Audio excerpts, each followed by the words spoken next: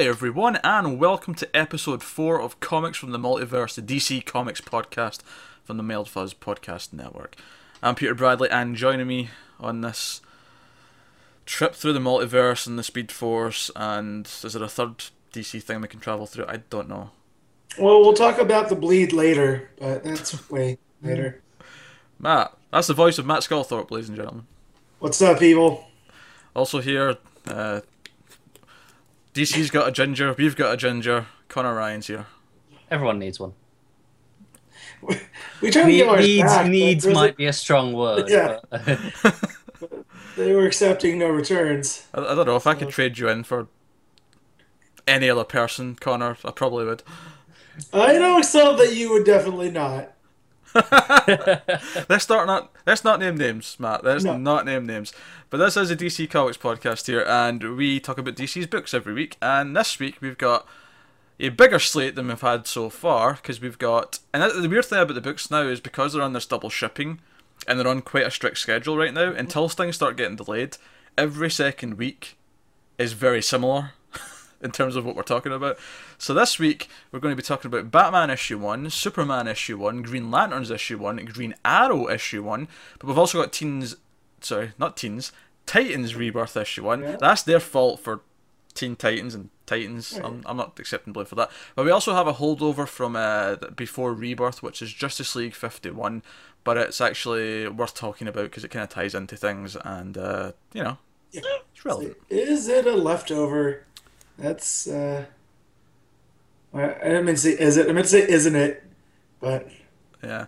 Interesting that we solicited for last week after being delayed several times before that when it was originally Yeah. other things, but then they got resolicited. 51 and 52 got resolicited, but they're determined to have it go to 52. yeah. So they're like, no, we're doing you something. really feel like, look, John's finished at 50. Just put it to bed. They Well- really could have made Justice League 51 and 52, which are both one-shots related to other books. They could have easily just said this was like, oh, this is Titans 1.5, just a one-shot to, it could have easily been called that if they wanted to. Not that I condone .5s. Not that I condone that at all. I think I what's give weird, that though, speech a is- 3.5 out of 8. What's weird is they cancelled the rest of Hitch's JLA. But then Is that such a bad thing, though? no, but it feels weird that they did it to that. With this, they But were just like, no, it has to come out. Had Hitch's JLA been almost at 52 though, they would have pushed through. They would have found a way. Yeah. Quite possibly. Yeah. What will be interesting though is when this will be like collected. Will it be collected in like a final Justice League trade, or will they put it in the first Titans one? I bet on Titans. Yeah, that's what I feel as well. But it's just kind of weird. But that's the books we're going to be talking about today. So we'll get 6 books. And they'll be timestamped and all that for you if you want to skip to those. But before we even get to the books, we've actually got a little bit of news this week. Next week we will have the full solicits for September, so we can talk about everything that's coming in September. We'll go through, pick out what's interesting and all that. But as DC tend to do, before we get the full solicits, they give a few exclusives out to different websites. And to keep up with it all, you have to look at about 6 different websites to see everything.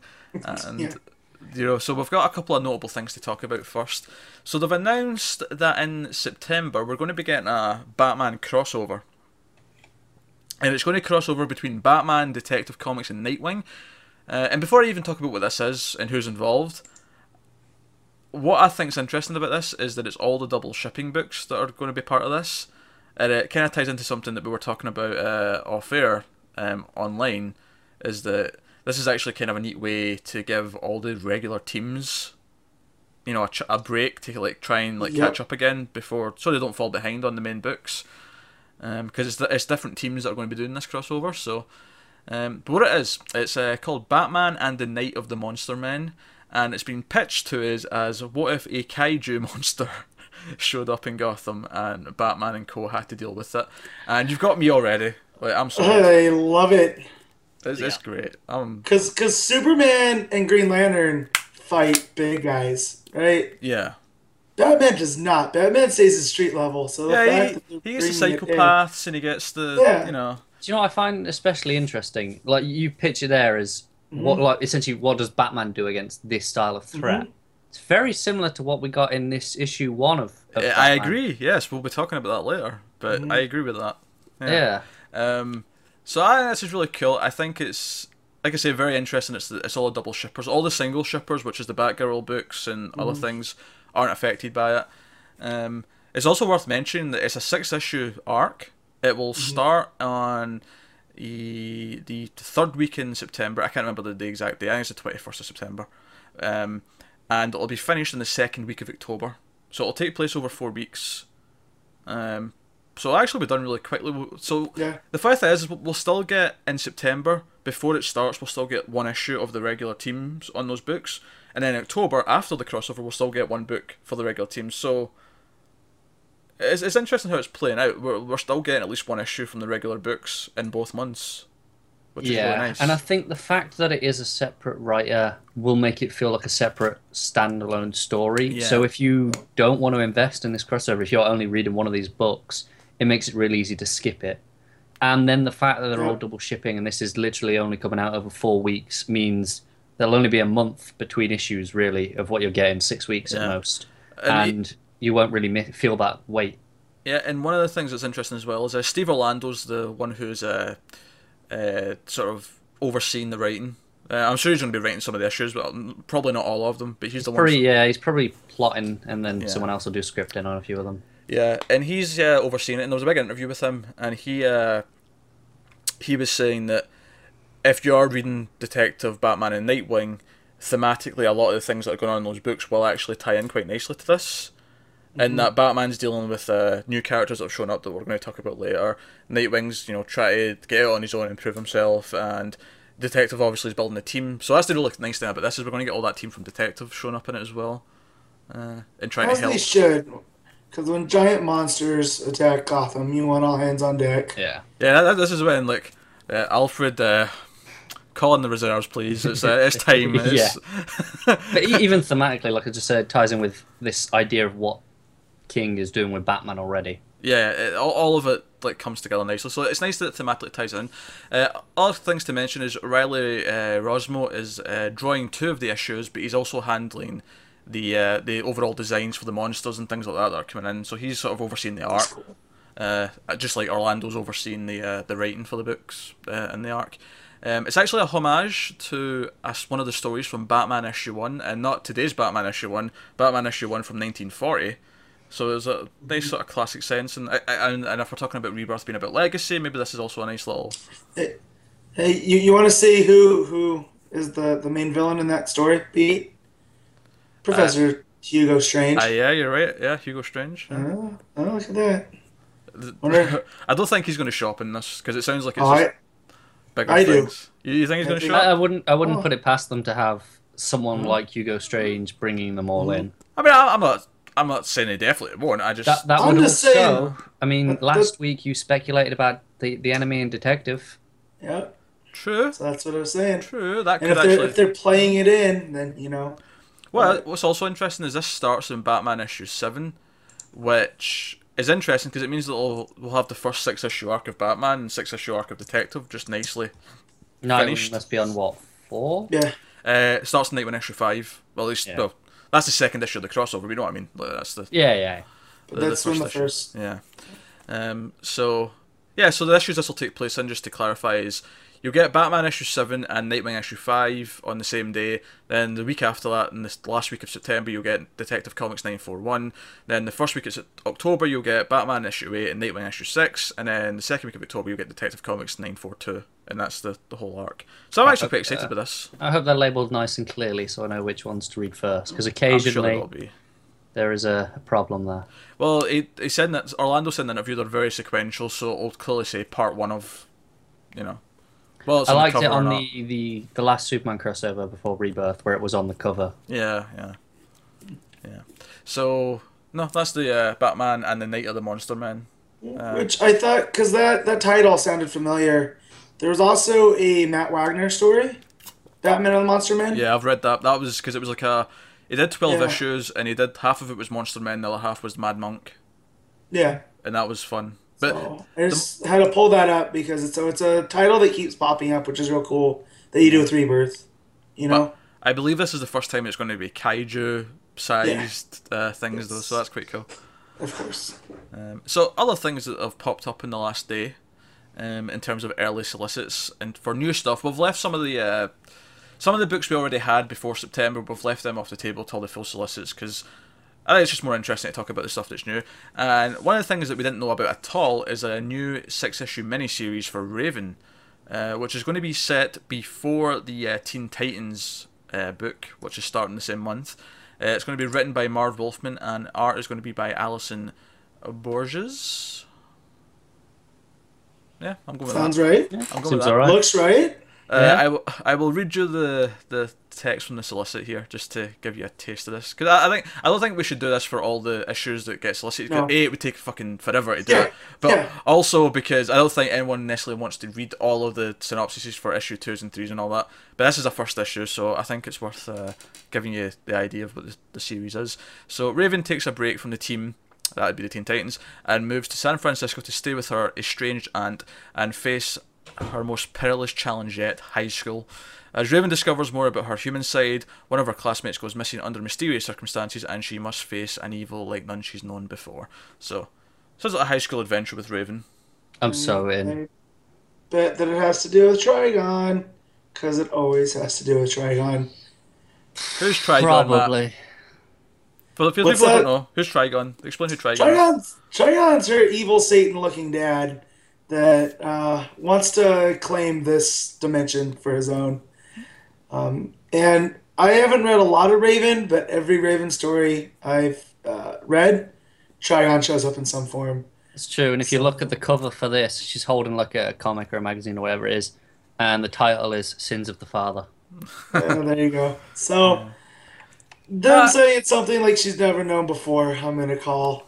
Yeah, I'm just I made you explain that just because I think a lot of people who Yeah, maybe sure. jumped on for Rebirth are watching or that's listening fine. to us thinking, like we've just jumped in and they want some, some context for some of this stuff if it's new to them. sure. So that's Raven. That's a 6-issue mini. So, and I assume that's monthly. Nothing about it double shipping. It's kind of weird though the way it says, it's between Teen Titans 24, like the New 52, and then Teen Titans 1, the Rebirth. Yeah, It's very convoluted. Yeah, I think that's just like because obviously when we get to the Teen Titans solicit, she's in it. So I think it's just to explain this is before this. Yeah. book. Now, is she wearing that stupid-looking helmet like she was in the New 52 and No, the it's New all Teen gone. Titans? Thank God. She's back to the hood. Thank God Good. for that. Yeah. I'm so happy. Like, when most people know your character from a cartoon show, and that's kind of the audience you're going after, I don't understand putting her in a cyberpunk-looking helmet. Literally So- made her unrecognizable. Yeah, and so the fact that they're going back to it is smart. And I think Marv Wolfman created Raven, I want to say, back in sounds New about Teen right. Titans. Sounds right. Yeah. So, yeah. So, who knows Raven better than Marv Wolfman? Yeah, no, Rebirth indeed. So next up, we mentioned that there Teen Titans Rebirth issue 1, which is going to be coming at the end of September. Written by Ben Percy, who's currently writing Arrow or Green Arrow. I keep doing that. God damn it, that show. If he was only writing Arrow, That fucking Connor show. would drink less on Wednesday nights. That I would. That fucking show. So yeah, Ben Percy's writing, and we've got art by John Boy Myers. And yeah, so here's the text for the solicit then. So this is Teen Titans Rebirth issue 1. The Teen Titans are farther apart than ever before until Damian Wayne recruits Starfire, Raven, Beast Boy, and the new Kid Flash to join him in a fight against his own grandfather, Ra's al Ghul. But true leadership is more than just calling the shots. Is Robin really up to the task, or will the Teen Titans dismiss the diminutive dictator? That sounds like Sounds fun. so good. That does sound like fun. I'm in. Yeah. Roz, I love- yeah. Go on. I was gonna say you have Ra's al Ghul back Yep. on the field, and you have a younger team, so they are Teen Titans. Yeah. Sounds a lot of fun. I just love Damien. I love that he is such a dick, and he is basically an adult in a 13-year-old's body. Yep. And it's just so fun seeing him interact with people, but seeing him interact with people his own age is always interesting. Yeah, yeah. That'll be really exciting, especially since they're all going to have powers, which will make him feel like he needs to. Like, Yeah, I don't know if either of you've seen the new Teen Titans versus Justice League movie.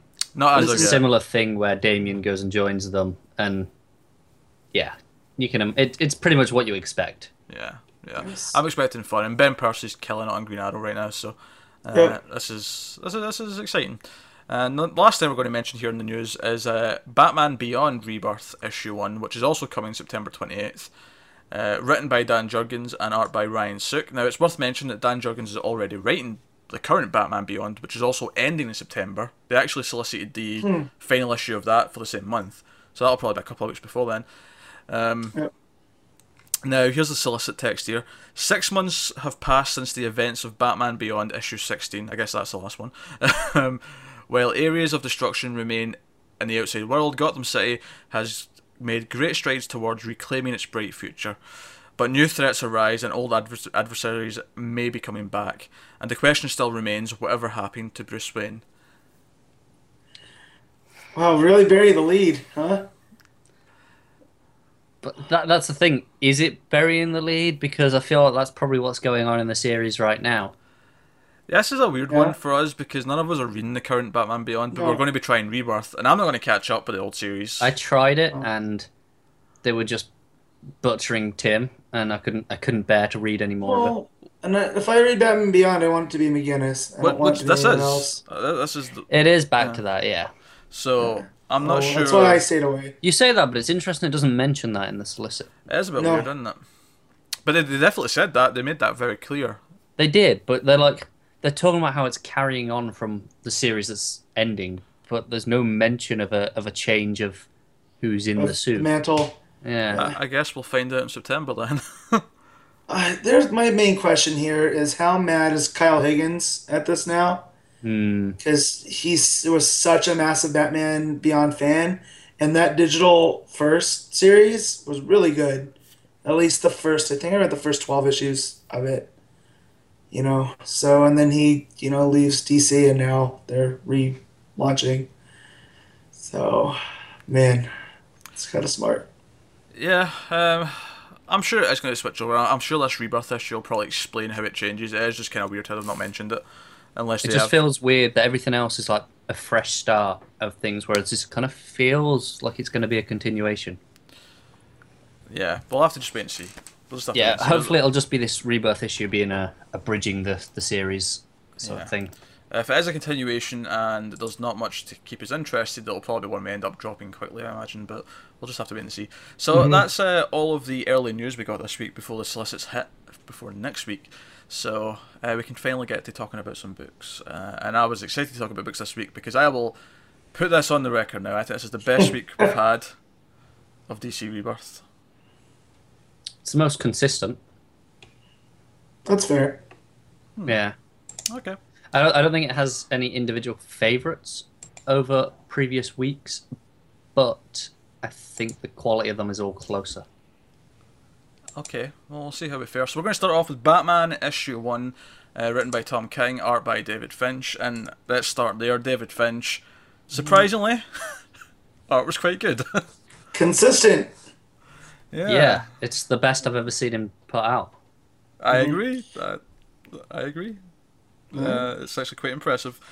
I wasn't cringing, I wasn't complaining, I was just going I think through the it. really flat colours help because they kind of divorce it and make it pop out more, whereas the colours that we've seen in the New 52, the kind of house style colours that he had for a lot of that, doesn't work for his art, I don't think.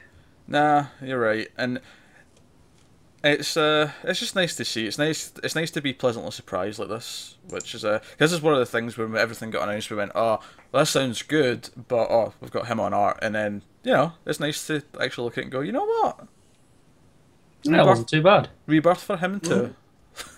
He has been rebirthed. Or Yeah, reborn. definitely better than Forever Evil, right? Yeah, Oh, miles better. yeah. So, and like Connor was saying, the flat colors really help it out. Also, it was interesting that he didn't have a lot of darkness to work with, which is refreshing. Yeah. Because if you look at it, it's still, even though it takes place at night, it's still a pretty bright book. Yeah, there's lots of Considering it's lights. Batman. And, Yeah, a yeah. lot of lights, lots of, at times, possibly fire, which we'll get to, but No, it's good. So I guess with that we can get on to the main thing here, which is the story, and I think we all agree that this is a nice big step up from the Rebirth issue. Yeah. I really enjoyed this issue. I thought this was really exciting. It was a really fun action issue that really, and like Connor said earlier, the whole conceit of this issue is how does Batman deal with a plane falling, like a plane that's going to crash, and we see this in Superman all the time. You see this in it specifically mentions Hal at one point because he says as soon as he sees the planes going down, he's like, right, Alfred, call Clark and Hal, get someone over here now. Which I like though, because other writers, might have just had him tackle it head on, but King decides no, he has superpowered friends. If they're close, why not lend a hand? Yeah, he's got pride, but he's not stupid. He'll go for help when he needs it. Yeah, exactly. It does raise the question before we even talk about the rest of this book. When is this set? Because if he's saying get Clark, this must be set after the first Justice League arc and the first sort of Action Comics arc because he knows there was a Clark to get. Yeah, I assumed this was after the first arc of Justice League, and this doesn't really matter. It doesn't, but it's worth mentioning that. It felt until you mentioned it, I really didn't piece that together because it felt right. It felt like it does. Yeah, we say this. I every did week notice now. it when I was reading it though. Yeah. So, but I just assumed of course he'd call Clark, right? Like, because they're friends. So. Yeah. I will say, I think the banter between Batman and Gordon is great. In fact, one of the moments that made me laugh more than anything this week is after Batman does his whole ejecting out the Batmobile, which, by the way, Batman the Animated Series Batmobile, yes. After he ejects... A big old bat head on the front, on top of it. If anything can earn Finch points. Yeah. Yes. But basically, once he goes onto the plane and he calls to Gordon, and he's talking and he's like, all right, try and evacuate this place, do this, do that, I'm going to try and put it here, blah blah blah, right? And then Batman says, I'm on the plane, and I love Gordon just responding with, of course you're on the plane. Well, he kind of had one of those too when Batman does the dip out. Yeah. And he goes, yeah, I always forgot he does that. That's always fun. That one just specifically made me laugh though because it was so over the top and like, of course he's on the plane. Yeah. Already. Also, there was someone, were they in the plane where they said, why does this have to happen in Gotham? Because if this happened anywhere else, we'd have someone. Yeah, if it was Metropolis, you'd have Superman and so on, yeah. Right. I like that too. Yeah, I love the teenage kid or whoever he is looking out the window and just seeing Batman on the wing. That's a really nice image. Yeah, it is good. It's kind of Twilight Zone-esque. Yeah. Right? Yeah. And then the bat signal, when the kid's looking out the window, you can see it in the clouds on the bottom, which is a pretty cool touch. Let you know where you are. Yeah, that was really nice, yeah. And I think the action's handled really well. Like him on the plane, like diving around and putting these thrusters under the wings. And then, as over the top as it is, Batman like firing these thrusters off and tilting the plane to go between the buildings so it doesn't hit anything. Yeah, but he has help from Duke. And that's what I liked. He does, but like it's just such a badass over the top like image of him like steering a plane. Just stood on top of it, like steering it. Yeah, it's like he's on a carriage with horses holding the he's on a plane. But and the only reason I bring up Duke though is because they set up an Endgame that like he's not Endgame, the last one, Super Heavy. That he's like genius level too. Like, so the fact that he had him calculate this stuff out, so he could steer the plane, I thought was pretty cool. What I liked about it as well, because Matt, something you don't like with Batman sometimes is how they'll make him be too much of a like impossible odds-defying badass. Yep. And what I liked here is that he really skirted the line where Duke's like, right, well I've got something, but it's not going to be easy, and he responds with, I don't need easy, I just need an angle, and I'm like, I like that. I like that he's being that's a total badass line, but it's not. It's not Batgod. Yeah, it's not Batgod. It's like, I know it's going to be tough, but that's been consistent across Rebirth. Like him asking Duke for help in Detective, where he goes to Batwoman and says, "You can do this better than me." It's all he knows his limits. He's even in a this, Batman with humility. Yeah. And so, and the fact that he goes, "You want me to put the yellow on?" and he goes, "No, I need you. I need your brain." So I thought that was cool because that adds a different relationship with this character than he has with other guys he's been training. So, or he has trained. So it's funny, it's exciting, and then at the end it actually gets somewhat emotional as Batman realizes that he's probably going to die landing this plane in the water. Yeah. Now, of course, it's a little bit cynical because you kind of like, okay, it's Batman issue 1. Batman's not going to die. See, and It doesn't matter though, does it? Yeah. It's so well written that this like conversation That- with I liked parts of it until he asked, "Is this a good death?" And then I was like, "Do we have to?" yeah, sure, do that? that part is maybe a touch too far, but all the rest of Um, it, like him yeah. saying, him telling Duke that he should go to Dick and all that stuff. I like I that. really I like that. love that. That ties in with something in Justice League actually, but I loved Hmm. Batman's respect of Dick in this book. But that line is phenomenal, especially as a Dick fan. It's really nice. Yeah, to see. it was that part that was like getting me. Like, Yeah. yeah, I agree. That was From that, henceforth, I refuse to call him Dick. He will be called Grayson, because I'm not gonna have a slip for Pete to use against me later. it's gonna happen at some point. Let's Hey, face it. Matt, on this podcast, we love Dick. Yes, Right? yes, you do. Just I love Grayson. I like how the key thing there was he was saying we, and Matt was like, "No, Yeah. I'm gonna say I, but I'm not gonna Yeah. say the whole sentence." Because I've been tricked by him before, so not gonna happen. But no, I did like, and he was talking to Alfred about his parents, and it was Batman looking in the face of his mortality, and that's another thing you don't see very often. So, because he always, again, like Pete was saying, he's this guy that always, he's the John Cena of comics. He rises above everything. And, always finds a way. yeah. So, and at least this way it was plausible, and the reveal of how he does survive it was a nice touch. We'll get to that in a second. But beyond just talking about how cool it is that Batman has to deal with something that Superman usually has to deal with, we do have obviously someone files a rocket launcher to do this. Which by the way, I really liked seeing that in the while Batman and Gordon are talking, you just see the panels of that in the background and stuff. I really like that. But And it's Cobra, but not G.I. Joe Cobra. It's like old school DC paramilitary group Cobra. and we have a mysterious figure on the roof just before the end who says, "Observe the clock, Batman." Now it was pointed out to me from one of our buddies on the Mailed Fuss Facebook group that it says "Observe the clock, Batman," and then the next page, which is the page with all the emotional stuff, is a 9-panel page, all evenly laid out.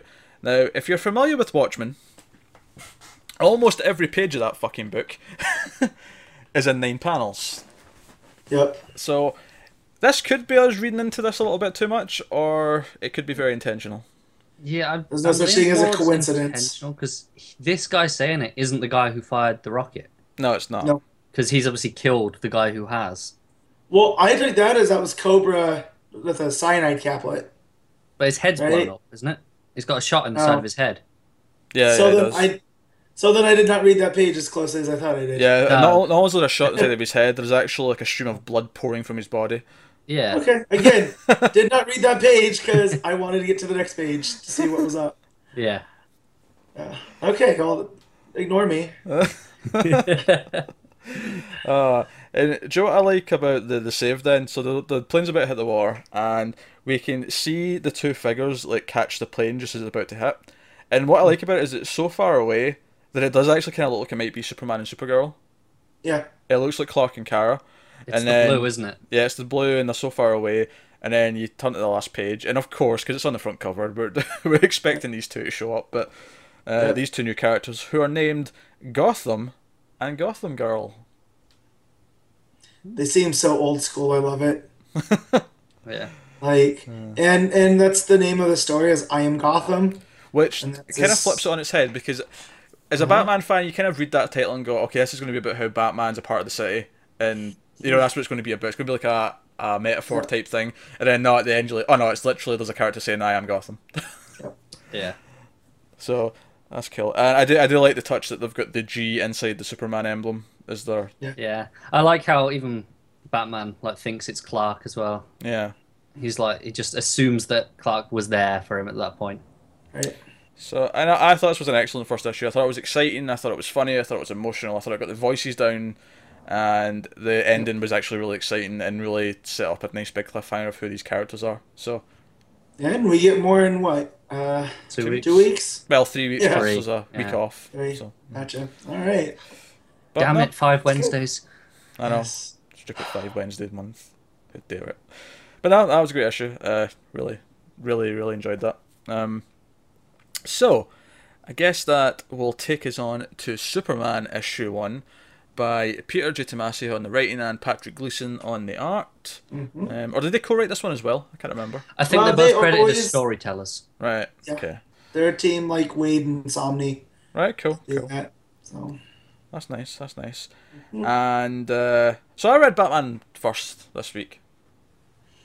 and I read this first, so And I read Batman first, not for a particular reason, just in that I almost just have this like set order that I read the books in now. It's just habit, more than anything else. And I thought, oh man, that was great. That was exceptional almost, right? And then I read Superman issue 1 and holy shit. yep. Now I don't want to get too hyperbolic because obviously things could take a downturn and whatever, but this first chapter in this story, Son of Superman, makes me think this might end up being a very special Superman story, which is like in years from now when people say, oh, what Superman book should I read as a first time reader? Oh, you read Birthright, you read For All Seasons, you read this, you read that, read Son of Superman. Like I feel like it might be in that discussion. Yeah. Uh, This is already everything I wanted it to be when I heard the premise and that it was from Tomasi and Gleason. yeah. Yep. I just wanted to mention too that we got some of the family in action, but that Superman's kind of like grumpy Superman. So I was worried that was going to carry over here, Yeah. and it didn't. So I It is was very worth- pleased. It's worth mentioning this is set after that Action Comics arc, so Yeah. just to keep things Yeah, right in yeah. your timeline, of things. But So so before we get to the main bulk of the story, let's talk about because it shifts narration to John after the first little bit. But let's talk about the first little bit first, where Clark's at the grave of New 52 Superman, and he's narrating and he's saying some nice things, as we've sort of seen the sentimentality before. The one moment to mention though is he puts his hand on the ground, and I actually forgot this Yeah. happened till I looked at it just now, just because the rest of the issue is Yeah. so great. Yeah. Like I just kind of forgot about this, and there's it leaves like a sort of blue handprint thing on the. I'm not even sure exactly what's happening. It's like it burns the shape of his hand into the ground almost. yeah, I put that as he was just pushing down really hard, and it laid down the grass because he wasn't paying attention. See, I don't think You it know? is that because his narration.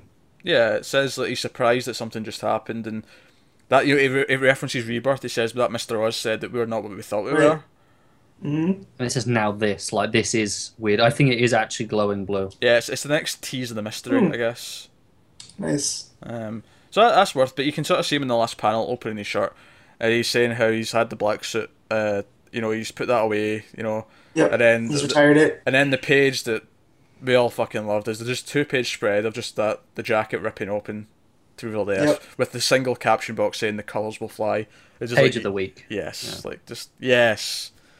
Yep. And then we get another 2-page spread, which is the title page of the comic, which I might More argue fantastic. it is more fantastic. I'd almost argue that wasting a 2-page spread in this would normally bother me, but it's like nah. It's the start of the book. Well, especially when they're back to back like that. But yeah, then you get to see Gleason just work his craft yeah. It Here. just kills it, doesn't he?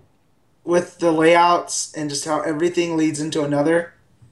Like, oh man, I also So really good. love the muted colors as well. Like, it's kind of they Well- pop out, but they're just a little bit subdued. Even the bright so ones. like Gleason, I first came to him reading Green Lantern Corps, where he was drawing all these weird looking aliens, and he almost had like a grotesque style that I thought was fitted more to shadows. And then you see him here, and it kind of reminded me of Tim Sales from For All Seasons. Yeah, I get it. Especially this one on this page here, where he's holding up the Yeah. train. Mm-hmm. Yeah, It's a very classic looking Superman. He's kind of blocky, but in that old style way. And like you said, the muted colors all just, Yeah. it all just plays in. So I mean, I think the first like 4 or 5. Well, it's actually more than that because it's like several double page spreads. But like this first little chunk just got me so like enthused. It was like, yes, right, fucking Superman, we're in.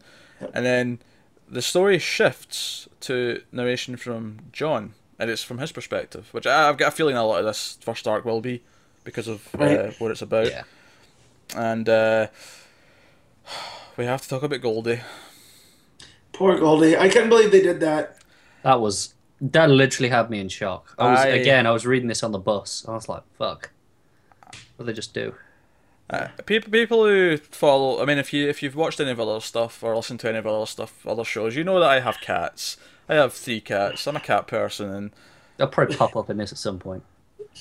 possibly they're all asleep right now. But poor Goldie. I mean,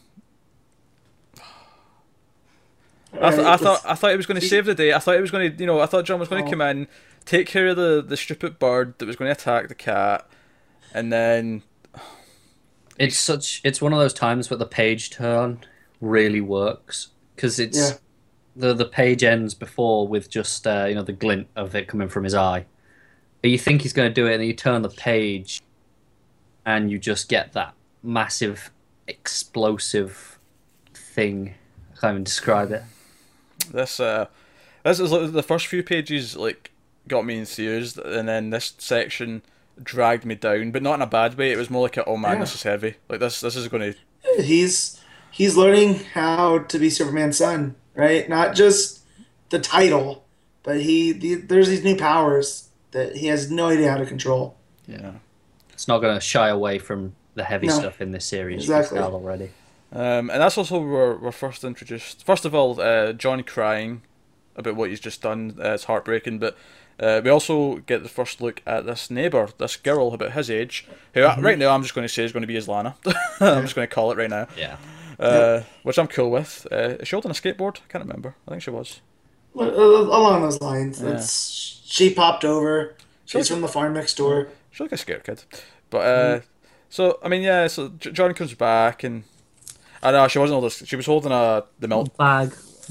Yeah, it was a bag of something. Yeah, it was the way she was standing. It reminded me of someone like just a skater kid holding a skateboard. Do you know what the thing about that page is that gets me? It's not. I'm not sure whether he's more torn up about Goldie or the fact that he broke his promise.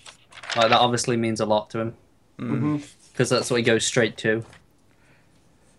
Yeah. I think that just is. It shows that he is son of Superman. Like it's inbuilt into him almost. I feel like I don't know. I want vengeance for the cat. Yeah, well, I mean, he's owning up responsibility for what he did. I think it's time to get some kryptonite blades and go to town on this little shit. Jesus. He didn't do it on purpose, Pete. Jeez. He tried to save the cat. Yeah. I'm gonna grab his neck like Bat Tank style and be like, "Do you bleed? You will." I apologise for referencing that piece of shit, by the way. As you should. Yeah, that has no place on this podcast. But so what's her face here? What's her name? Is it Wendy? It's not Wendy, is it? No, I'm looking. God. Kathy. Kathy, there you go. So Kathy comes over and she's seen this, and I think this will be an interesting relationship that's going to blossom from this because she's seen what he can do. So she'll be the one that he can confide in, even more than his parents maybe. Where if he's too scared to tell them something, he'll tell her. Yeah, right. Because obviously he doesn't tell them about Goldie. Yeah, at least not yet. I mean, well, no, but they actively, like Lois actually asks, "Has anyone seen Goldie?" And he says no. Yeah, and your stomach just churns a little bit for him. It's like, oh. Yeah. Especially as it follows immediately by her showing up, and we know that she knows what happened. Yeah. I love how she's just kind of looking at him the whole time with these big eyes, just like, eek. Don't say nothing. Don't provoke. Yeah. Yeah.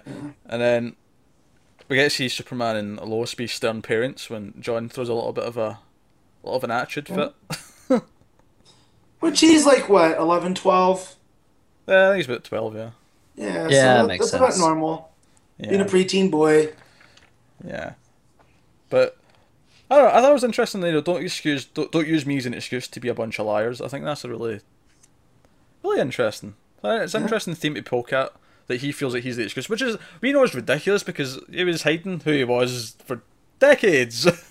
Yeah, but I mean, they're not the average DCU. You know what I mean? Yeah. They're from a different. I don't know if it's a timeline or what it is anymore, but they're not like the rest. There's more to it. But then another. This is the thing. Like, so we open with the really exciting stuff. Then we have the scene with the cat, and then it gives me this other great scene which just drew me in, and it's this idea that from his bedroom he sees like Wonder Woman and Batman show up to talk to Superman. And this is obviously going to tie in. At least this meeting will tie into the first Justice League arc, because this is them showing up and being like, "Who the hell are you? Now that you're here." And they look scary as hell. Yeah. Because the way that the shadows hit them, they're so intimidating. No, absolutely. Don't forget the fact that Wonder Woman has her sword out. You know, that's always immediately more intimidating. Oh, exactly. But it was all from his point of view, which is again them being scary. Him using his super hearing, which I imagine is just kicking in to try and we get like little fragments of the conversation, and that's how we see where this fits in. This will fit in between Action Comics' first arc and Justice League's first arc, with them being like, right, you're here. Who are you? Explain yourself, as they would, you know. But then Wonder Woman and Batman catch him watching or listening. Yep. And I don't think I've ever sympathised with oh shit, let me hide under the bed moment than I have with Batman catching you eavesdropping on him. Yep. I love how Batman's like, he's listening. Like, he knows. He knows. He's got the super hearing. He's like, nope, not having this. Yeah, and then, again, sticking with the dark, Daddy Superman shows up, and, you know, this is how the book ends. It's him, like, coming out of the shadows and be like, you're coming with me now. And obviously that's going to... And I'm wondering what he's going to show him or take him in the next issue. But that entire last section, it was just this weird feeling of being, like, from a kid's perspective, where like other members of the Justice League are showing up outside your house. Mm-hmm. It kind of makes you feel the added vulnerability, which is weird considering his powers, but like his mindset. And you really, because it's all from his perspective, you get inside that really well. I think it helps that the art is all those angles. It's all drawn from like that, looking down at them. Oh yeah, absolutely. And then even when Superman comes in at the end, it's like a low angle looking up at him, as if like you're on the floor looking up at Superman. Yeah, it's like he is above you. He is intimidating, even though he is Superman. Yeah. It's actually really impressive that, given the fact that this kid is, you know, if he's not completely indestructible yet, he is getting there. He's getting all these powers, and they've still found a way to make him vulnerable and make him fear for him. Not because we think they're going to hurt him, but because as a kid you fear your parents, you fear being told off for something you're not meant to do. He got caught listening when he wasn't supposed to. Yeah. You know? But yeah, and then just the way that the shadows hit that Superman image is just looks so great. It is. It is Gleason doing it with those dark shadows like you told me earlier. It's fantastic. Yeah, great. So that's Superman. And that'll take us on to Green Lanterns issue 1 by Sam Humphries on writing duties and Robson Roca on the art. So this was, I think, definitely our weakest out of the 2 weeks ago when we talked about all the Rebirth issue 1s, it was the same like 4 books. We said this was the weakest, and I still kind of feel that after reading this. Yep, not to tip my hand too much, I agree. Yeah. And it did a lot of the same things that worried me. It started off with some space opera stuff that I'm really not that interested in. I like the same things that I liked before. I like Jessica Cruz, I like Simon Baz being the buddy cops. But one thing that was really abundant to me after finishing this book was I really don't want the Red Lanterns to be the villains for this first arc. I kind of want to be away from all that for a while. Yeah, I almost had hope on that first page where it's going through the emotional spectrum and stuff, and Jessica, I think it's Jessica's narration where it is, and she's basically like, I don't care, I just want to focus on my duty here on Earth. Yeah. And it's like, that's what I want that. Yeah, and them being called out to a crime scene is cool. I like that. And I like to jump too forward in the story, it is a typical cop story, even though they're space cops, because you have a federal agency come in and say, this is our crime scene. Yeah, this is not your jurisdiction. Yeah. And I was just like, okay, Humphreys, that was cool. Like, as long as he keeps it like that, I don't mind the Red Lantern stuff as long as this is just a bridge to get to what's new. Yeah, it's kind of hard to care about the Red Lantern side of the story, Yeah. though, for me. And we'll get there when we get to the end of the story, but there's more going on with them. Yeah. The Yeah. fact that they managed to infect people without rings, that's weird. Yeah, obviously that's the main plot strand here, is that they're infecting people, and that's what the crime scene they go to, is that there's this Yeah. guy who's been infected and he's doing whatever and he's endangering people, and we have I this will say I explosion really thing. like his Red Lantern's logo painted on him what looks like blood on his shirt. Yeah.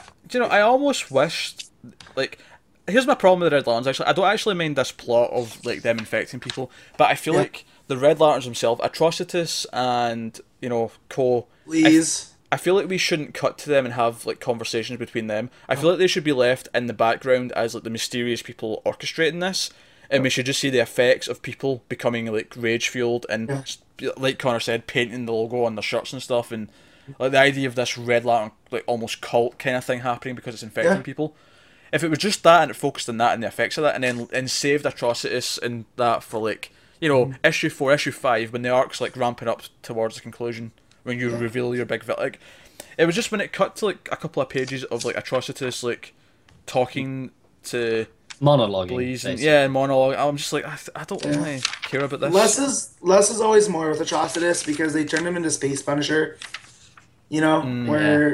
Where you were sympathizing with him for what he's been through, and kind of you just want him to burn stuff down.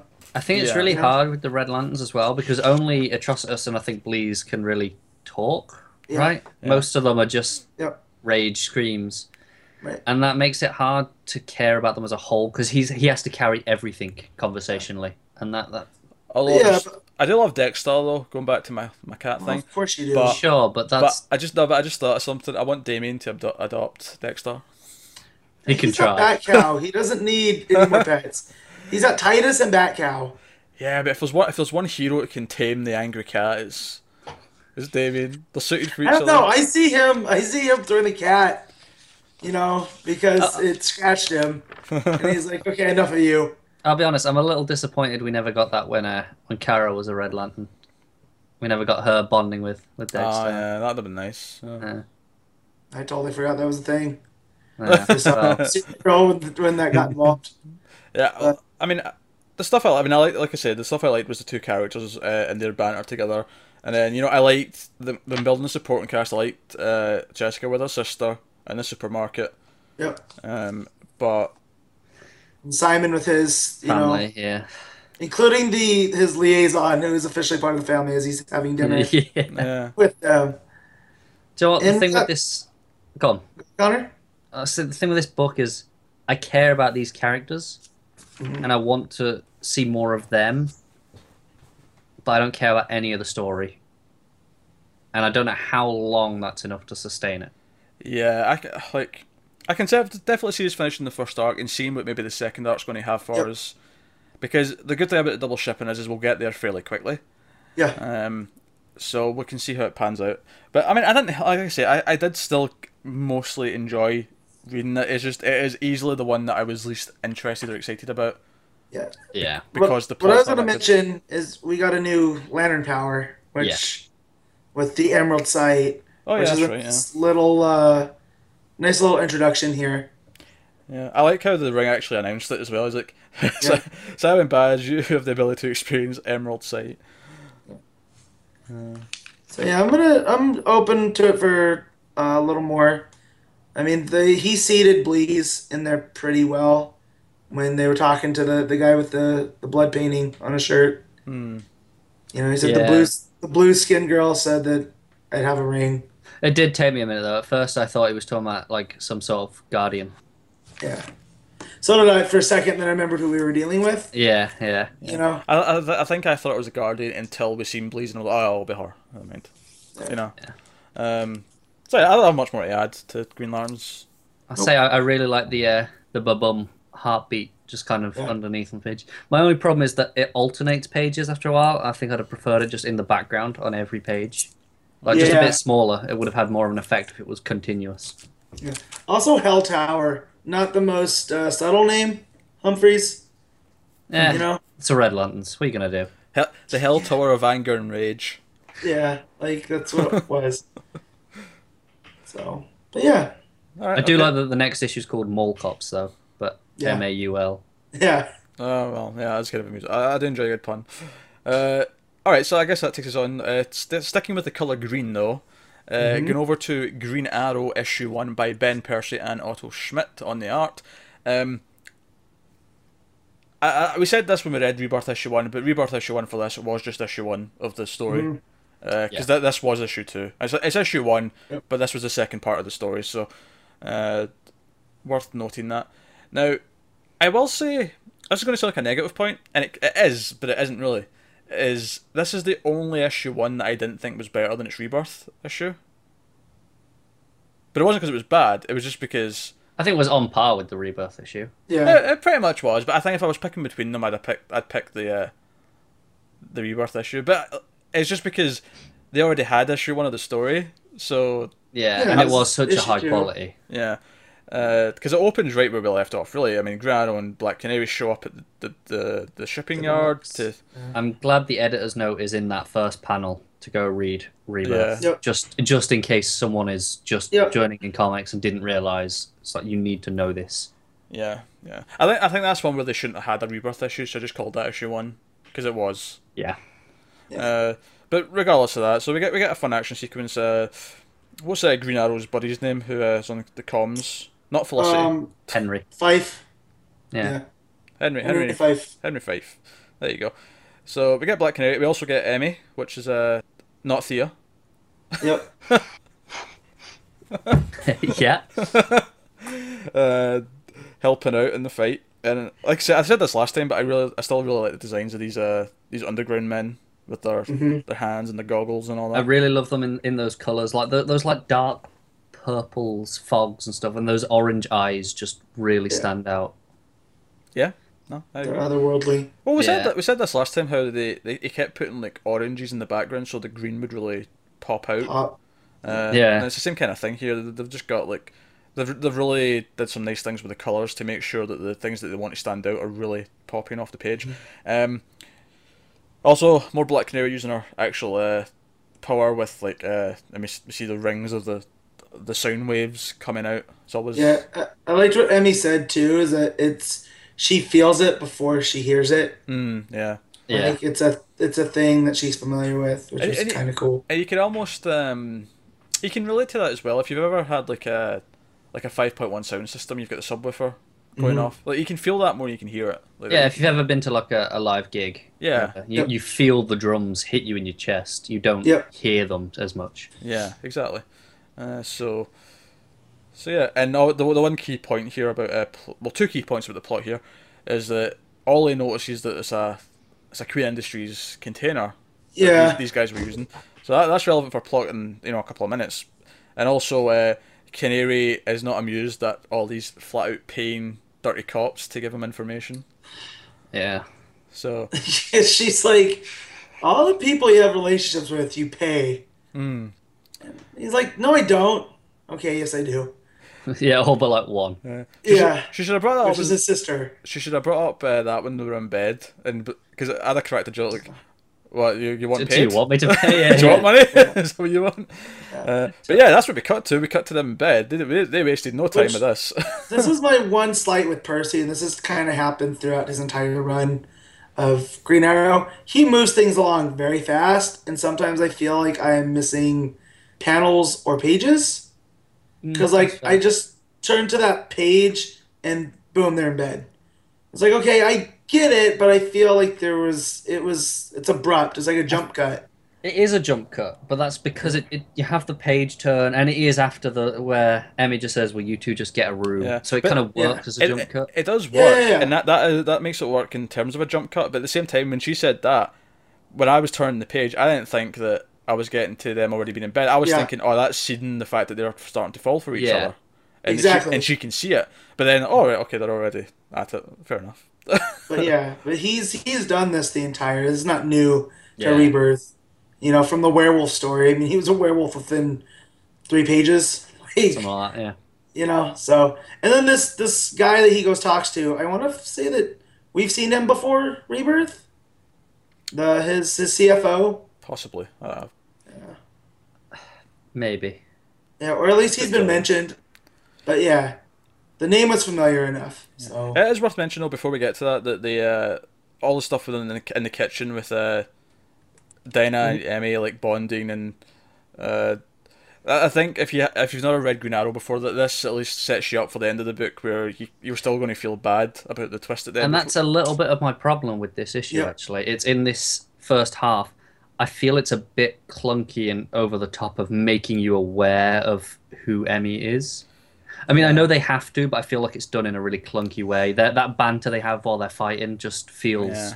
No, it is. It definitely is. And it's one of the things, though, where I'm kind of glad they did, though, to an extent, because I barely remembered who she was. There does need to be something, I agree, but I feel like the way they did it could have been done better. I mean, it could have been. But at the very least, the dialogue bouncing off each other is actually quite enjoyable for the most part. Yeah. But, you know, this leads to Canary raiding Oliver for... Not that way. Get that out of your heads. Raiding Oliver for... all this paying out money to people, and is there anyone, you know, we talk about that, is there anyone in your life not being paid to be there for you? I had a friend once. That was the line. Yeah, it's like, he used to be my friend. Yeah.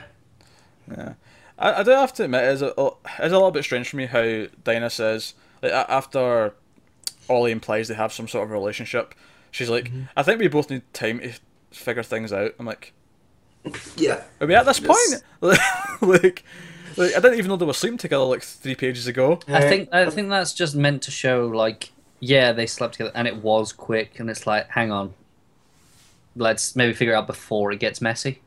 Yeah, I get it. It just, I think it comes from the previous thing being so quick that this also feels kind of. Yeah, and see, that's what I mean. It always feels like you're missing pages or panels because he's moving him along. Yeah. At such a speed. And this is why I like the Rebirth issue more, I think. It felt tighter overall in terms of everything moving forward and yeah, that's fair enough. Going between each other. So he goes to meet the guy running his company for him, and maybe it was just me, but it was screaming secretly the villain on the page the entire time. It may have been big flashing red text. You know, This guy is evil, he's a bad guy, don't trust him, Ollie, don't be a tit. Yeah.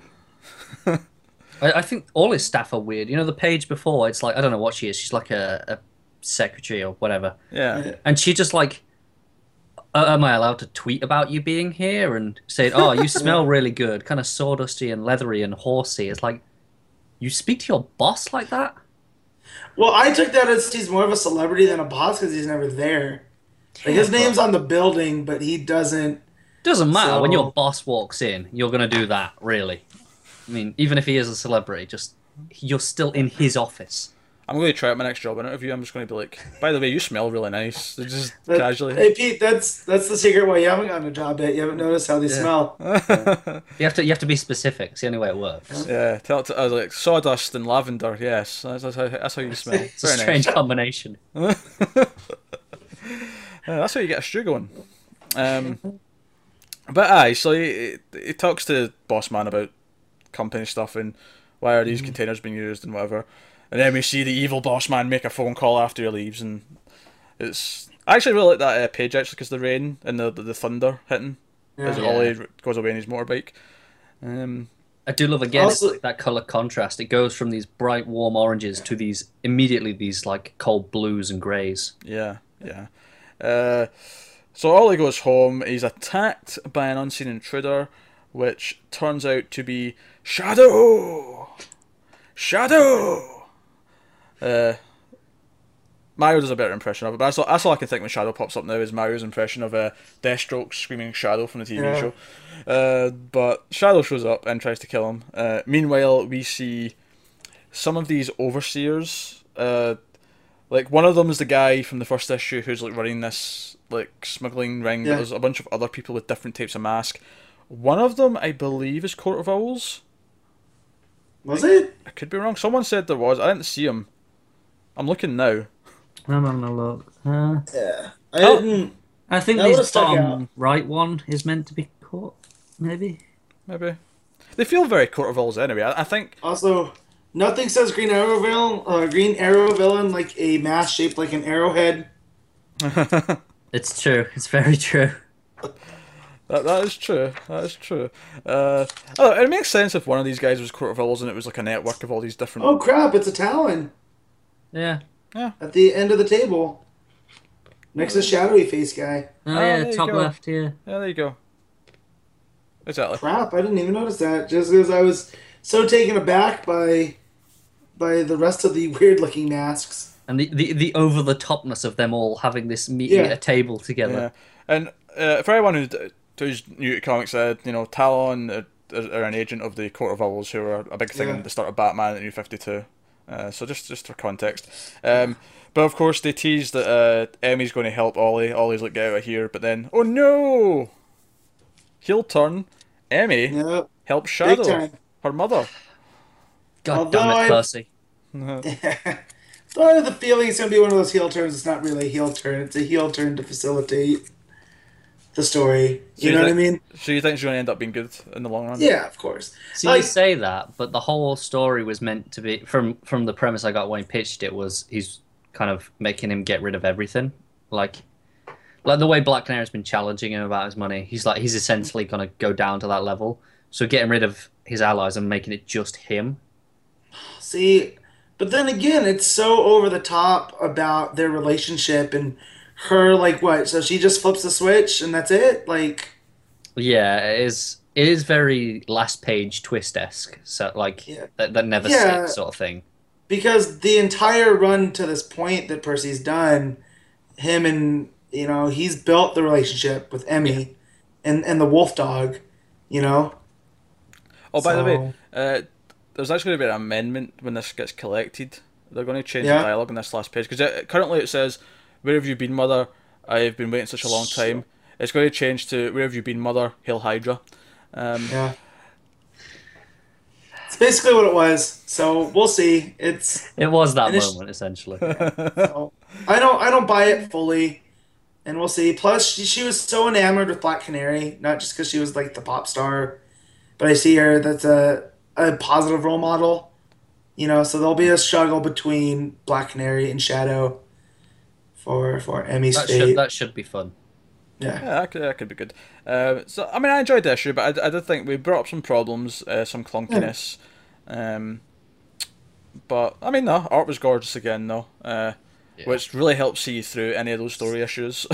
Yeah. Yeah, it's a bit of clunky dialogue. Oh well, I'll just stare at this lovely art for a minute. Yeah. Yep. Alright, so I think that'll take us on then. We're going to... Now, it would make sense to go to Titans Rebirth, but we're going to save that for after Justice League 51, because Justice League 51 is kind of set before it, and it is kind of related. So, Justice League 51, which is written by Dan Abnett, which is a sign that it's related to Titans, and art by Paul Pelletier, and we get what is basically a flashback story to the time when Dick Grayson as Robin first met the rest of the Justice League. Yeah. Again, that hokey 5-year math rears its ugly head again. Yeah, but we know we're going to be fixing all this, so that's... Yes. That's the one thing that I'm glad that we don't have to do because he jumps in age. Like, yeah. you know.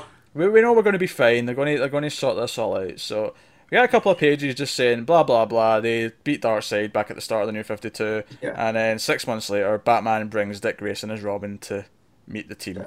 And while this issue does have a couple of like over the top sort of like there's so much fighting in the middle where this thing is going on, which I get tired of sometimes because it just feels like there's just pages and pages of lots of things. It's filler.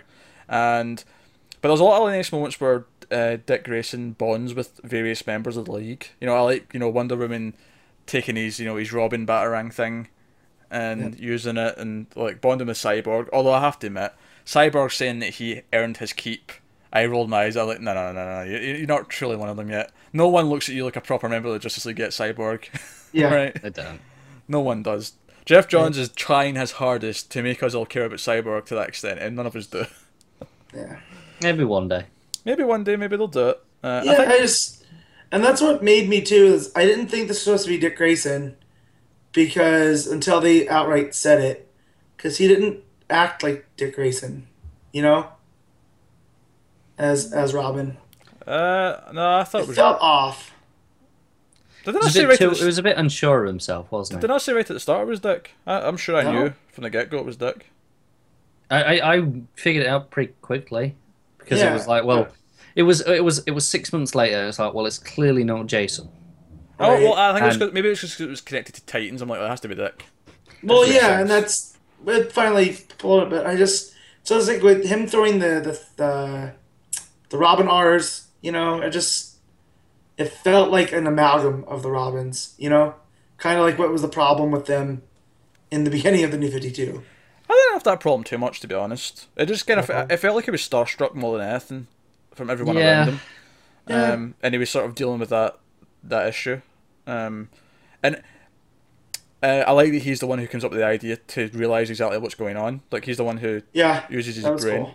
Um, what was I going to say about Cyborg? Because someone else said something else. I was about to say something. Oh yeah, I think before Cyborg can be more than he is, I think he needs a redesign. I think his design for how he looks is far too clunky and goofy looking. Well, that was the pre Forever Evil. Like he's been streamlined since. Remember? Yeah, but I still think even now, Oh, I think I like his he needs a I like his sleeker nurse look. design.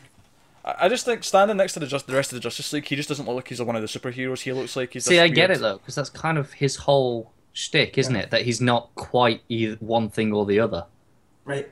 So having that straight up Not in his man, not design machine. works. Yeah. And so, and I prefer the Forever Evil slim down, like Hmm. where they fine tuned everything. Yeah, it's Well, So, I guess I and just this is disagree a with you on that. throwback to the his first super clunky, boxy robotic. He looks yeah. like the power loader from Aliens. A little bit, a little bit. Hmm. Uh, but yeah, so for me, like I say, I think the middle of this issue is a lot of like sort of filler fighting that I didn't really care about. But I did like the Dick Grayson moments, and the last page and the ending is where it all makes it worth it, and everything just suddenly feels better. Hmm. It is amazing, isn't it? That last page. Because Justice League all congratulate them, saying nice to meet you, blah blah blah.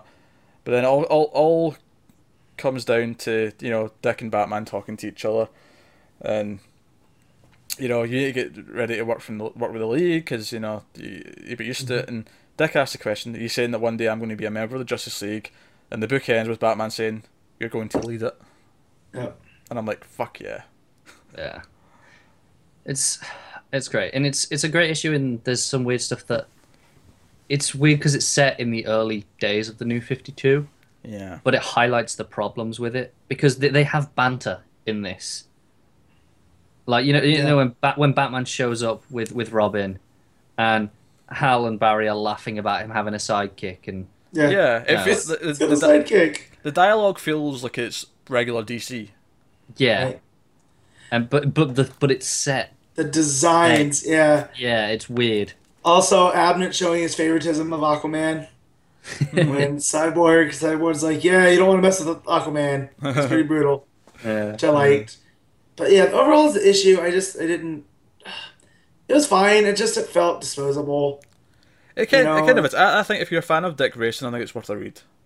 Oh yeah, it's worth a read, but at the same time, like, had I not read Titans Hunt, it wouldn't have meant as much because there's hints in there about someone trying to break through, and that's where these incursions came from.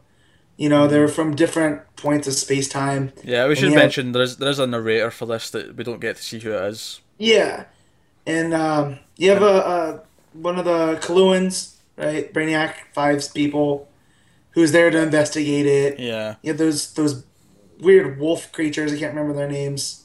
oh, I do. They were Schrodinger's dogs. Weren't they? Schrodinger's. I Yeah, remember because I laughed. yeah. That's music. And then Mammoth from Legion of Superheroes because they hint that he's from Earth, just not from this time. Yeah. So, and they all just kind of they don't play much of a role. They're just kind of there for the Justice League to hit things. Yeah, I mean, like I say, I don't think it was like an amazing issue, but I think if you're a fan of Dick Grayson, I think those moments and then that ending It just is makes it worth it, doesn't it? it just makes it worth it. Like I said with Batman issue 1, whenever Batman like gives that much respect to Dick, Yeah. it's just it. Also, Because Pete loves Dick. I do love Dick. Yes, he does. Connor this loves is Dick. this is the first time I've ever noticed that if you put silhouette sideways of Barry, the flash, the prongs make it look like Jay's helmet, like his silhouette. I'd never noticed before, and then it's like, oh yeah, it's so obvious. You ever wondered why they were on the costume? No, Just to no, look I got cool? they were there, but I'd never clocked the silhouette makes it look like the helmet. Like Yeah. it's just one of those weird things. All right. Yeah, Okay. All right. So You can that's have Ginger. so. As for the narrator, who's clearly sinister in some capacity, I'm sure we'll maybe get that'll be the thing that ties into Titans at some point. I'm sure we'll see who Yep. that is, but I don't think we have really any guesses at this point, do we? no. Nah. I He looks don't. tired. He looks like the silhouette we see of him. That quick little hint. He looks slumped over. He's about had it. Yeah. All right. Well, that'll take us on to the final book of the week, which is Titans Rebirth. And much like The Flash kind of felt like it tied heavily into Rebirth itself, this one feels like the next part of that, because it's Wally, of course, and Wally coming back to the his team of the Titans. And so we start with a little bit of history. Wally sort of gives a little bit of some memories and uh, him taking a photo with the rest of the gang, but him being fast enough to press the button on the camera and speed in And for the so, photo. yeah. Yeah. Also, don't forget the creative team on this one was Oh, sorry. Abnett. Yeah, I didn't mention this. And Brett Booth on art. Yeah. Yeah, there you go. And speaking of that, actually, since I'm looking at this page where they take the photo, Yeah. Brett Booth isn't great. I don't think he's terrible, but there was one thing that I really dislike in this. I think His long equine-like faces. it's the faces, but also there's something about the body on Lilith that Yeah. just looks Yeah. weird. It's like, she looks like a bulky man. Look at it. It looks like pecs and like muscles and like it just doesn't look like a woman. That's weird. It is strange. But that said, though, I don't think it's like I don't think it's unpleasant overall to look at. Like some people, It's not really, enough to detract me from Yeah. the book. It's not enough to take it away. Well, 'Cause- no, and that's always with Booth. His art's not my thing, but it's never made me be like, well, I'm not reading this anymore. Yeah. I think he's better when it's the stuff in motion, like the panels of Nightwing leaping forward. I think they look Yep. good. God, his Nightwing, that's his strongest art, in my opinion, was Nightwing. Yeah. I agree. And speaking of Nightwing, so Wally goes to Nightwing first. He goes to Dick's apartment, and by the way, calling on this best friendship that Wally and Dick had is the easy way to get me into this right from the get go. Classic. That is classic DC. Yeah, that's like them being best 'Cause- friends, and Yeah, because even when Wally was Flash and Dick's running around as Nightwing, and he's not really on the A team, Dick, because he does his own thing. It was always cool to see Flash coming down and hanging out with his childhood friend. yeah. And we'll get to something later, but obviously we have to get to the main plot here. So Nightwing's like, who the hell are you? Blah, blah, blah, blah. He can't remember me, blah, blah, blah. The things you expect to happen right away. Yeah. But when he touches him, there's a spark. Yeah. Which I guess I'm just going to say, Speed Force, bro, I ain't got to explain shit. But that triggers Nightwing's memories. I was to say, Yep. how many times are we going to say that phrase between Flash and this? Probably a lot. Well, I've said it It once. happens 6 more times. It does, in but issue. we don't have to say it 6 more times, Yes. though. We've said it once. We can just... I just mean in the series going forward. How many times are we going to have to say that? Just after they establish Wally, because this whole first arc is the return of Wally West. Yeah. So I'm sure we're gonna. The Speed Force is the key Yeah. to uncovering the Mr. Twister thing from Titan's Hunt. Yeah. So Dick remembers who he is, and he's like, I know your name, but I don't know how. Alright, so he's obviously still foggy, but he remembers enough to stop fighting. And then we get the big double page spread where the rest of the Titans show up because Dick, they all think Dick's been attacked. Yeah. See, this is where his art stands out a bit for me. It's Wally's body. It looks really stretched out and disproportionate. Yeah. Actually, also, I love the... it's not in the thing, maybe before here, but he has a caption where he says, maybe wearing a new outfit right away wasn't the best idea. Yeah. That was a good one. Yeah, it was good. Yeah, that was quite good. So then he has a bit of a fight and with everyone as they're all trying to like catch him and he's like dodging them. But what this really serves a purpose of though is to get a lot of nice little flashbacks as they all touch him one by one. And it also him like his relationships because as they all attack him one by one, he's like, "Oh, this is classic Arsenal. This is how he fights." And like, if this is the first Teen Titans book you've ever read, and you don't know these characters, It's a I nice feel like intro. it does a good job of introducing who they all are and what their sort of personalities all are. It distills all of them down to one core element. Like Yeah. Yeah. Donna protects, Roy is determined, Lilith hunts for the truth. You know, like it immediately tells you what they stand for, like you can do with the Justice League. Yeah, absolutely. But as they touch them and they get their memories back, we get like a flashback with each one. We didn't get this with Nightwing. We get it with Nightwing later, which I do want to definitely talk about. But you know, they're like him and Rory, like what was it they're doing? Just chatting and like having a beer. When they're meant to be like what, teenagers at this point, so you know. Yeah. Classic teenagers then, basically. Wait, did I call him Rory? Roy. I meant Roy. Yeah, I was gonna correct you as soon as you were done talking. Yeah, no, well, I realised I've done it, Matt. It's fine. It's similar I name. got you. Also, leave it to the addict to be the one that steals the beer. Yeah, of course. True. Yeah. He's the bad influence. Yeah, and of course Donna, we get the flashback to like Donna's like, why are we playing a prank? This is stupid. On the Themyscira, we do not waste time like this. He's like, it's called fun, right? Yeah. You're gonna learn fun. So and they all show that Wally was like the heart of the Teen Titans. Yeah, absolutely. Yeah. You know. Yeah. So. We get flashback with Lilith and them, you know, sharing a kiss because, I guess why else are you going to use Lilith? Well, I guess for a while, you know, before he met Linda, there was a time when he thought that only, you know, gingers could only love other gingers. I was waiting for the joke. I was like, it's just a case of throwing the gingers together, isn't it? Hey, but there's two gingers on this team, Connor. You should. I know it's amazing. I don't know what I'm gonna do. I've got choice. Yeah. So that's nice, and it's kind of a sweet moment, and then with Garth, who I guess isn't going by that Aqualad anymore. We're just gonna call him Garth. He's Garth, yeah. He's not Tempest. He's not Aqualad. He's Garth. Do you know what's funny though? When I hear Garth, all I think of is Wayne's World. Me too. All I think of is Garth from Wayne's World. So. That or country rock superstar Garth Brooks. Oh. No, I don't know what only that is. Me? That's just true. All right. Showing my age. Got it. So everyone remembers, and we finally get the flashback, which I really wanted to mention, which is Dick and Wally going for a ride in the Batmobile, because this is actually a flash to a flashback we got in Jeff Johns' Flash run. Mm-hmm. Which is why it felt particularly touching that we got like another part of this, because it was in the issue where Nightwing shows up to see Wally about stuff. It's after, because if you don't know about, I won't spoil too much of it, but there's a bit of memory wipe stuff that goes on in the Flash run with Wally from Jeff Johns, and it's after everyone kind of realises Dick comes to see him to talk about it and stuff like that, and we get this flashback where Dick sneaks Wally into the Batcave, and Wally's like geeking out over all the Batcave stuff. Yeah. Because I always remember, like, Dick saying, "Oh, where do you and Flash hang out?" And he's like, "His apartment." Yeah. Yeah. This is really shit, man. I want a huge cave with like advanced technology and shit and malware. But Barry did have the Flash Museum for a while. Oh, he did. Yeah. Batman doesn't have a museum built after him yet. I'm sure it's coming.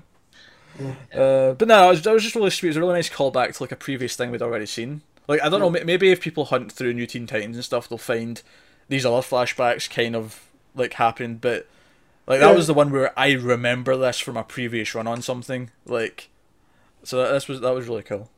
I also just really like that line. It's like, "Oh, are you allowed to drive it?" He's like, "Yeah, if no one finds out." Batman will find. He's fucking Batman. It is just classic teenagers though at this point. Like sneaking a beer, doing this. Like, what can we get away with? Yeah. It's fun. I agree, and then we get a nice page of everyone hugging them because they all realise, and I like everyone's costumes now as well. I like that they all have their own distinct costumes of their grown-up versions. Like, I like Donna's black and silver. Garth's a little bit garish. It's like a little bit too illuminated. Yeah, maybe. I like everyone else's. Atlantean. Yeah, I like all the rest of them. Also, I didn't notice this the first time. I'm looking at that page now where they're all hugging, and there's like a Superman statue or doll on the shelf in the background. Alpha Dick just has a Superman statue in his house. Of course he does. It's one of his heroes too. Idolize him for Oh, I think it's his name. Exactly, yeah. Nightwing and Flamebird. That's where he got his name, because Nightwing was a superhero on Krypton. Yep. Which is probably, if you're new to DC Comics, that's exactly the sort of tidbit you don't know. Is that that's true? The name Nightwing comes from a superhero who was on Krypton that Dick learned Well, from that's- Superman about. Yeah, that's why Dick Grayson is so important to the DCU because him and Wally now are almost the stand-in for us, you know? Yeah. Because it's generational. They have ties to most of the heroes, you know? Yeah, Dick has always So- been like the heart of the universe, and now he's Yep. kind of sharing that with Wally. Yep. Yeah, no, absolutely. And then so Wally tries to explain stuff a little bit. Doesn't get too deep into it, but he explains that time was stolen. And the interesting thing here was when he says that 10 years were taken, they suggest Mr. Twister. Like, is it Mr. Twister? And Wally says maybe, like, but he's not sure. And I'm like, and we obviously know it's not. We're like, no, it's someone Yeah. better. But Yep. so I like that they're poking at that. Like, we're not getting to answers right away, but they're poking at it. Like, the characters are aware of it, and that's important. I think Great. even if we don't answer this for another 2 years, or they don't find out for another 2 years, because they know that something's wrong, it's enough for us to. The go thing along is, with I it. feel now though, after a few weeks, I get the idea of which books are going to be the ones that Yeah. head towards that story more than others. Yeah, I feel like Flash Adamant and Titans especially is going to be and, shepherding things. at some point. I feel like Batman might at some point. Like, obviously there'll be some other arcs, but maybe they'll bring that in at some point. Maybe not, Yeah. but it's nice to see them poking at that. And I do actually, as much as we did have some complaints about Booth's artwork, I do kind of like some of his layouts here, with all the overlapping sort of windows Yeah, going down to Wally at the bottom of the page. It's really nice. And like, yeah, because they bring up this idea that do you think someone will try and steal Tim again, and realize that I think it is. So they're setting up the idea that this is an ongoing threat that they have to deal with, yeah. which is We're really breaking nice. through. Yeah, I like the idea that it is cyclical. Like every time they got these relationships, 10 years gone, and let's see if it happens differently. And like, I don't know, maybe it didn't happen that way, but it could be interesting. Now, Yeah. the last page is nice. Wally picks up the photo that we've seen them taking at the start, and he says the Titans are going to figure this out together, which is a nice callback to Titans Together. You know, nice little touch. Yep. I do have one logistical complaint about this last page, though. Which is? Why is this photo here? Yeah, where'd he get? I thought, did he have it on him when he went into the Speed Force? But he picks it up at the top of the page. Does he not? He kneels down and picks it up off the floor. I mean, it's just Speed Force, bro. Don't have to explain shit. I guess, but is it because if he's been erased and they've stole 10 years, why does this photo exist? Like, that's just my thing. It's a minor complaint, though. Like, Or maybe that was a picture they had before. Well, no, because then they didn't know each other from Titan Sign. Yeah, exactly. Yeah. God damn it. But they did know each other for a while. They were a team, and then they just forgot. So Yeah, but maybe what- this happened, and then it got buried in his stuff, and then they forgot each other. I guess, I but don't the know. photo just happens to be lying at his feet. It is a Yeah, bit convoluted, isn't Yeah. it? Yeah. So him it's picking up, it's a good moment. That's why it's there. it's a good moment, that is, you're right, but it is a bit, like, it makes no sense. That said, though, as much as some complaints with the art, but not super amount, I did really like this issue. I thought, in terms of, again, hitting all those emotional beats of harkening back to old DC stuff, and also setting up some of this Rebirth stuff going forward, because we know the first arc, which is going to start next month in Titans issue 1. By the way, can I just say I'm pissed this is not double shipping? I actually really want this to be a double. Yeah, of all the ones that they decide not to, This is a single. We need to wait a month. this one annoys me, and Batgirl annoys me. Well, at least with Batgirl, though, we get Batgirl on the Birds of Prey, so it's kind of Yeah, like having but a I don't double. want that one as much as I want the regular one. That's the difference. Okay, but at least with that though, there is 2 Batgirl books, so it's kind of like getting double shipped. I understand Yeah. that, but I don't want it. At least I can see there's a nice little comfort there. With this one though, it's like, oh man, we need to wait a month for more of these guys and Wally. Yeah, I think the only one we can get elsewhere is Dick. Yeah, we get Double Dick and Nightwing. Yeah, unless Wally occasionally pops up in Flash. Matt, are you excited about Double Dick? Not as much as you are. Damn right you're not. Oh god. So that's Titans Rebirth issue 1. So as we've been doing, we're going to rank them each and pick what our favourite is. So we'll start with what our favourite is, and we'll go on. And we're going to leave Connor to last, Okay. because I feel like if there's one person who's going to ruin the first unanimous number 1, it might be him. I think you disagree. Yeah. Nah. Okay. Well. Well, Matt's not going to be a surprise. Matt, you go first. Give me your rankings. Yeah. So this is where I would throw a loop and tell you all that I love Titans more, but that'd be a lie. No, clearly it's Superman, Tomasi and Gleason, right? Yeah. Okay, I just want to make sure you guys weren't gonna bury me all of a sudden and say Batman. Then I was have to rage walk. Hey, I'm not confirming what I'm picking. I'm just, I'm just letting you say your list. Affirming your choice. Yeah. Yes.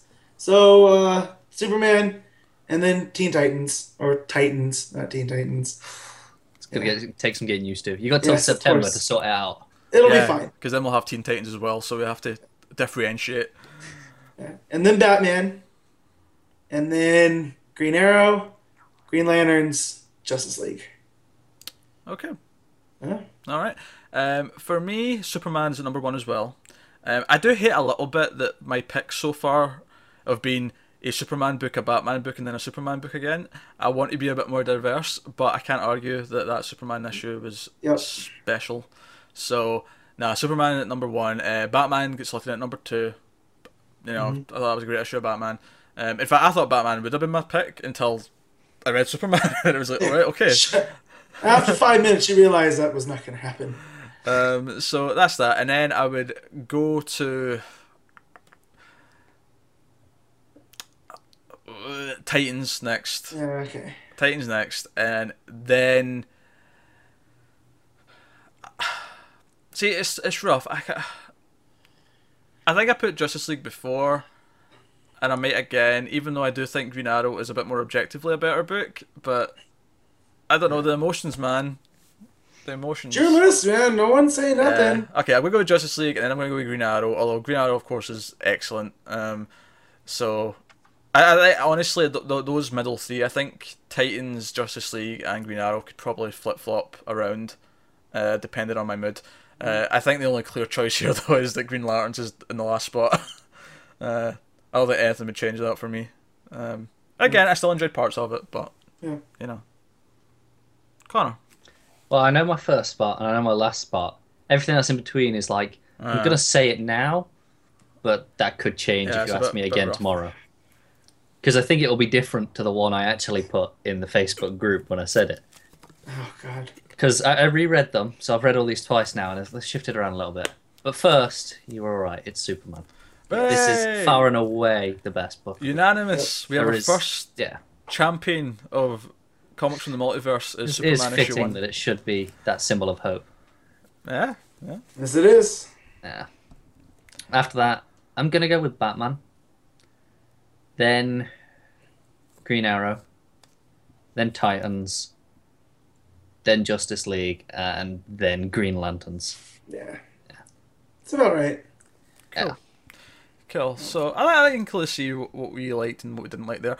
As for next week, it's about weird predicting our favourites or our most anticipated for next week, just because there's no new books next week. It's all just continuations of last week's stuff, but still My worth wallet doing. will be pleased. But some are actual number ones, right, rather than a rebirth. That's true. So, given how the issue ones this week were all improvements over the rebirth issues, it makes me pretty pumped for next week's set of books. Plus, we get, obviously... so next week we've got Action Comics and Detective Comics. I can't remember the numbers, but it's the next ones of those. I think that's Triple good digits. enough. Triple digits. I think that's good enough. And then we also have Wonder Woman issue 1, The Flash issue 1, and Aquaman issue 1. And I believe we will also have Justice League 52 if it makes its date. It's still scheduled for that. It's worth noting that Justice League 52 was originally the one, when I looked at the solicits, that was the one that said it was a Titans tie-in. And yeah, because 51 was originally going to be setting up for Green Lanterns. Yes. So I'm assuming that's 52 now, but... Unless 52 is something else entirely. Yeah, we could get this next week and it'll be like written by... Oh wait, this is a Aquaman tie-in now? What? Like, I don't know. Written by committee. Yeah, well, no, if there's one person who's going to pump out all the books, it's going to be Abner, isn't it? That's true. I think he's done a pretty good job though. I'm enjoying I'm not saying the quality's been taken a decline, I'm just saying he's already pumping. Like, he had 2 this week, he had Aquaman last week. Yeah, next week he's got Aquaman again. Aquaman. Potentially Justice League 2 for all we know. And he's also doing the Life and Death Predator, or not, Alien and Predator books at Dark Horse right now, because I've been reading that. Lord. So he's working hard, but he's doing Busy man, yeah. fairly good job. He's not writing the best books right now, but he's doing a certain. He's you know, consistent. Solid, isn't That's it? what I want in my comics. You know, I don't need everything to be the best ever, unless it's Superman. But which I the need. bias. I need after the last 5 years. I need it. But Well, I think we have. consistency's key. It seems like we have solid Action Comics and Special Superman right now, so I think we're in good hands. Although it'll be amazing to me when we get to a week with a Superman, like as in like Tomasi's Superman, and Matt does not pick that as his best book of the week. Yeah. I'm It looking will, forward to that take week. something special to make him not choose it. Do you know what? I can't wait till I hope it's Batman, just because I want to see the squirming in Matt's face. He's like, my pick of the week is. Hey, I told you I'm honest to a fault, so if I do like Batman more. Which up until the "this is a good death" or "is this a good death" line, Batman, which you know, it was neck and neck. Yeah, it could have been, yeah. Yeah. But that's good. It's good that we can have that fight. We can look at these and go, oh, these were both great, and. At the end of the day, Batman didn't piss me off like it has been over time. It's because he So- was a person. Yes. Yes. All right, so I think that neatly wraps up the 4th episode of Comics from the Multiverse. So yeah, let's plug some things. Connor, where can people find you? You can find me on Twitter at ConnorRyan94, and you can find me on the TV podcast, Almost Cancelled, where we talk about many comic book related shows. Almost too many. Yeah, all the DC related ones are all off for the summer, but we are doing like Outcast and Preacher and stuff just now, and Winona Earp, you know. So if any of those interest you, or you're watching any of those shows, check out what we think as well. Or go and catch up on our stuff of what we thought about Flash and Arrow, if you care enough about Arrow. But Supergirl, that's pretty good. Yeah, Yeah. Flash and Supergirl generally positive. Arrow, not so much. It's not. That should be the title on the subtitle on Arrow. Arrow. Let's not. Matt, where can people find you? You can find me on Twitter at MatterStill57 and on the Mild Fuzz movie podcast 1.21 gigawatts Cool. with Pete. Yeah. Yeah, with me. And you can find me on Twitter and other social media places at Wibble89. You can also find me on the horror movie stuff that we do called Screams After Midnight, which again on YouTube, also on the iTunes and the podcatchers and all that jazz. Me and the legendary Tim Vergoolish, The Professor. the professor himself, who started actually, because if you don't know Tim actually writes and draws his own comic. Yeah. Called Goatman, and he's actually started doing little drawings for each episode of Screams representing the movie at the end. So if you watch an episode of Screams After Midnight, it's worth staying to the end, because as the music plays at the end, you see his drawing, and it's like, oh, it's a nice little ending. It's a little treat at the end. Well, I know what I'm doing now. Not my music. That's not a nice little treat, is it? Yeah, but you hear that every week. This is a new drawing every week. Oh, that is true. New stuff wins. New is always better. Yeah. So when did he start doing this, real quick? That's a tangent. This was just so we did we're doing 2 episodes a week just now. We started double shipping essentially like DC, Right. and we started at the start of last week. So there's been 3 episodes now with drawings at the end. Alrighty. So check that out. If that sounds interesting, check it out. I love how this is actually I've got 4 now because the Ring Zero episode went up, and he admitted to me I had no idea what to do for this one. So I particularly like it when he has no idea what to do, because it's just usually My batshit. question is, of these last 4, are any of the movies shit enough that it doesn't matter if you haven't seen them and we can just watch the episode without having seen the movie? Oh yeah, the first one last week was Good call, Pete. On that note, okay. Right, the second one this week was Ring Zero. That falls out of that category. Ring Zero is not very good. Right, So okay, so I can go and watch that. That see, said- see his drawing without caring that. I haven't that seen the film. said, it will spoil the first movie, and you should have seen the first one's worth watching. Oh, that's true. Connor, YouTube has fast forward. Just go to the end. Yeah, but I want the context. Yeah, no, but it's funny though. I mean, Tim put on a good show. What was the first one last week? Oh, that's really gonna annoy me now. Oh, Because you've done The Conjuring. You've Was done it- The Conjuring 2. was it the Darkness? Probably. I think it was the Darkness last week. Yeah, that was the first one last week. Maybe I'll Well- check. Maybe it was the one after that. I'll see what your last few were. What was So- before the Conjuring? There was the one before the Conjuring. Guys, we're still live. The Darkness. The Darkness. The There Darkness. That one. Hey. Go watch that one if you want the you go. Yeah, drawing. they get tangents. They come here for the tangents. Thanks for watching or listening. We talk about DC Comics for most of the runtime, and Sometimes we bring up the professor. So, did you even get your plugs in? Yeah, I got my plugs in. Okay. Plugs are in. Sure. The other thing to add on is let us know what you thought of the books, either in the comments below on YouTube, or you can tweet at us at mailed_fuzz. Email us mailedfuzz@gmail.com if you've got any questions to ask or things like that. You can do that. But that's pretty much it, guys. That's been episode 4. My favourite week yet. So we're rolling in this Rebirth train, and I'm really enjoying it. So hope you guys are too. Keep reading comics, and always, guys, don't get lost in the Speed Force. And long live the Legion.